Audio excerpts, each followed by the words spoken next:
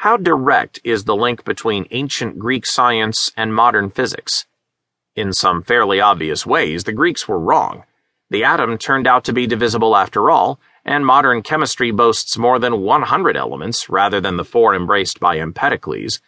And the cosmology of Aristotle and Ptolemy, as we'll hear shortly, would face a profound challenge.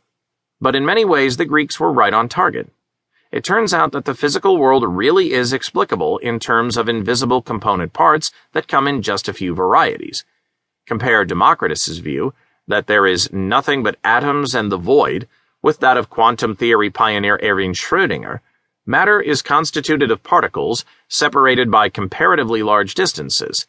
It is embedded in empty space. The approach of the ancient Greeks was, in fact, remarkably modern.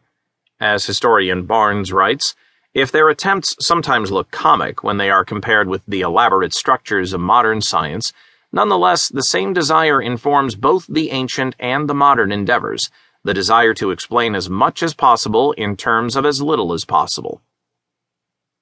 We remember the ancient Greeks not for the conclusions they reached, which were often flawed, but for the reasoning they used to get there, which, given what they knew of the world, was sound. For the first time, people began to study the material that makes up the natural world and the forces that govern its behavior. And from the variety, confusion, and disorder that they saw, they tried to grasp the underlying principles, simple, comprehensible, natural laws.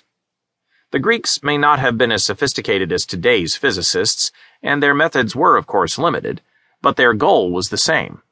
With this first flowering of rational inquiry, writes physicist and historian Bernard Pullman, the principal ingredients of a scientific approach are beginning to take form: the drive to explore the universal and the essential, the belief that nature, under its complexity and astonishing diversity, hides an order that can be articulated in terms of simple elements and their interactions, the hope that, in the best of cases, a unifying reason might even preside over the extraordinary variety and endless changes of the elements of nature, and above all, the conviction that, in this grand cosmic puzzle, only rational elements and events intervene. In other words, there is no place for supernatural mediation. The Greeks, then, were the first to search for unification in nature, not by appealing to the gods, but by examining the world and seeking order from within the apparent chaos. They wanted to find an explanation that was at once simple and all-encompassing. In short, they were looking for a theory of everything.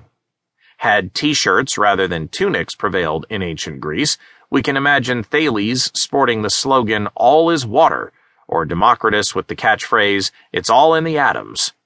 The physicists we'll meet in the coming chapters continued the search begun by these early thinkers. Progress, however, was not always swift. Atomic theory, for example, would languish for 23 centuries. The flame of scientific inquiry would not always burn brightly, but once lit, it would never be extinguished. The adventure had begun.